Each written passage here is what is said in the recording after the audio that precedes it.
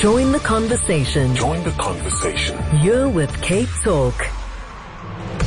Plan B with Rebecca Davis, who's fighting phlegm. Hello, Rebecca. How goes the good fight? I'm very, very brave, as you pointed out. And also, John, maybe you should just take some mints out to be on the safe side. I love that. We've had some that have been even more interesting, so interesting that we've not been able to read them out. But seriously, Rebecca, there's been a lot of chat around formal media and social media about Jeffrey Donson taking over the mayoral chain in his municipality, despite the fact that he has a conviction for statutory rape and his deputy mayor has a conviction for fraud. Yeah, and that outrage is totally legitimate, I think. But it's worth remembering also that just down the road in Beaufort West is the extraordinary character Truman Prince, who's often referred to as colourful, which is one of those media euphemisms for basically undesirable. Truman Prince really is, words sort of fail me when discussing this person who has held various significant posts in public office, from the municipal manager of Beaufort West to the mayor, etc. He was widely reported to be the key person behind Patriotic Alliance's success in that region. And Truman Prince is another of these characters who has a very, very dodgy track record when it comes to sexual assault matters, basically. He got a Standard 9 student pregnant while he was her teacher in the early 1990s. Thereafter, his justification, which was delivered by a friend to the media, was that I didn't know how old she was big-boned. I find it unlikely that a teacher does not know how old their students are, but never mind. 2005, he was exposed in a TV documentary on child prostitution, where he was shown telling a 14-year-old girl she was beautiful, and then telling her in Afrikaans, "Stick your tongue out, God, I like it." So, John, the question is, how is it that these people are allowed to run for and win election? And those are obviously two separate questions. But perhaps the more salient one is why they're allowed to run. And, the reason is because of this IEC Electoral Act regulation, which provides for candidates to run unless they have been sentenced to 12 months or more in prison for an offense with no option of a fine. So the sticky thing, for instance, in the case of Jeffrey Donson, is that on appeal, his conviction for child rape was reduced to a suspended sentence and a fine. And in the case of Truman Prince, he was never prosecuted for his abuse of a student.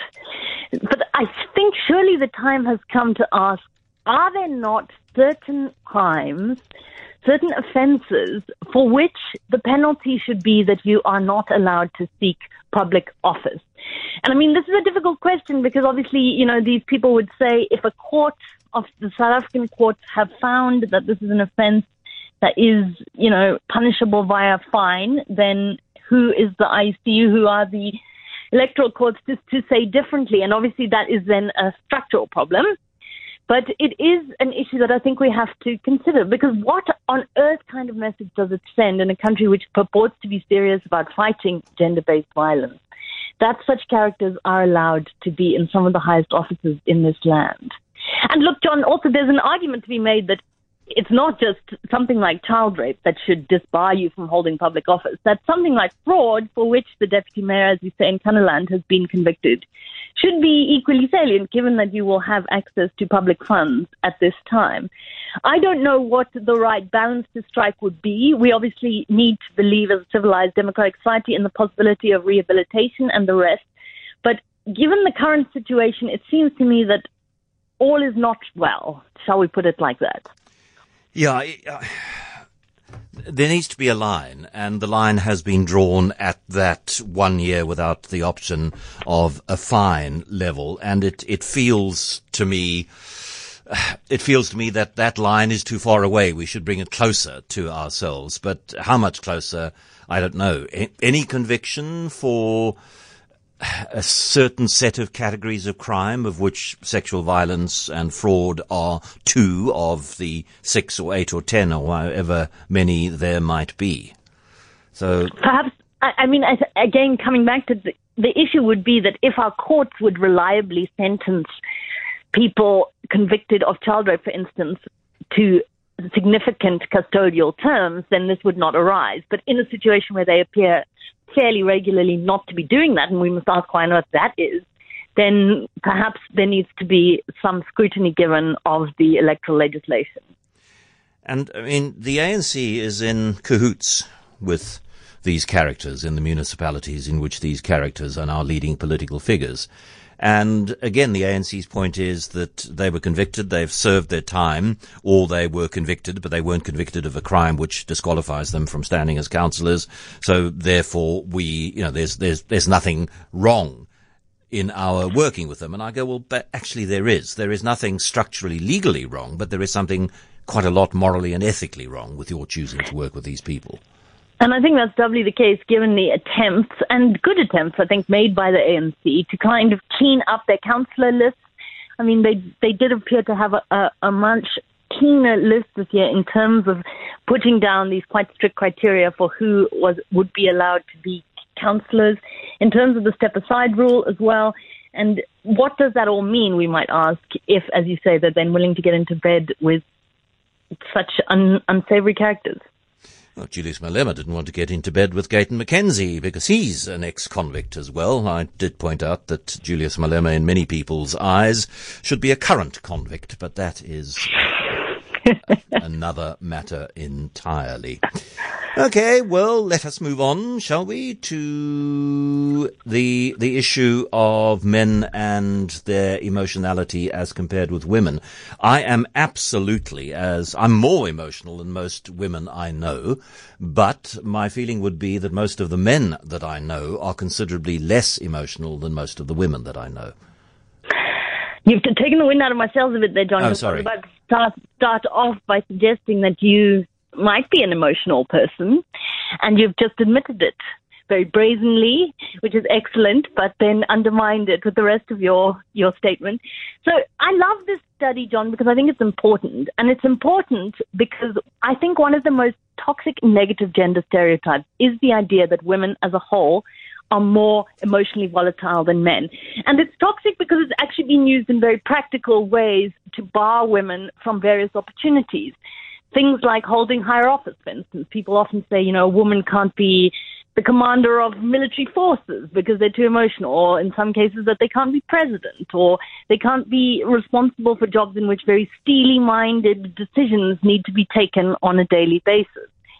So this study, which was undertaken by the University of Michigan and Purdue University, followed 142 men and women over 75 days and tracked their daily positive and negative emotions. I think it might be the first study of its kind, and it found that men and women's emotional stability and fluctuations are, and I quote, clearly, consistently, and unmistakably more similar than they are different. In other words, men and women are pretty much as emotionally volatile as each other. And I also like the fact that they particularly included women who are menstruating and women who are on oral contraception to address another kind of shibboleth, which is that hormonal fluctuations play a huge role in women and their emotional volatility. And that was found simply not to be a particularly relevant factor. Now, this doesn't actually totally address what you were saying, John, because you said in your experience, in your perception, you do find that the men you know tend to be less emotional than women. And the obvious good reason for that is that, well, they're just not allowed to show it, which remains a kind of social issue, that that men are socialized to hide their emotions, where women are more often encouraged or expected to show their emotions. But at the basis of it is that there is no biological basis for the belief that men and women are different when it comes to emotional volatility. And I really like that. I think that it would be very useful if that was widely shared in order to address some of these toxic beliefs. As I was saying that about most of the men that I hang out with are, in my view, less emotional than the women I hang out with. As I was saying that, both Lexi and George were shaking their heads, disagreeing with me. And it might well be that they are a generation younger than I am, and it may well be that the generation of men that they hang out with are not subjected to the same social pressure as the generation of men, a generation older, that I tend to hang out with. I think that's a very good point, John. And could it also be that the men you hang out with never have a chance to express their emotions because you're always crying? That's something we must also perhaps factor in. Oh dear. And something which makes me quite emotional is to remember my dear departed mother, and to have to acknowledge that she was always keener on seeing my children than she was on seeing me. Right. So this is something that delighted me because it also perfectly conforms to something I have noticed, which is my parents' enthusiasm for their grandson, my son Miles.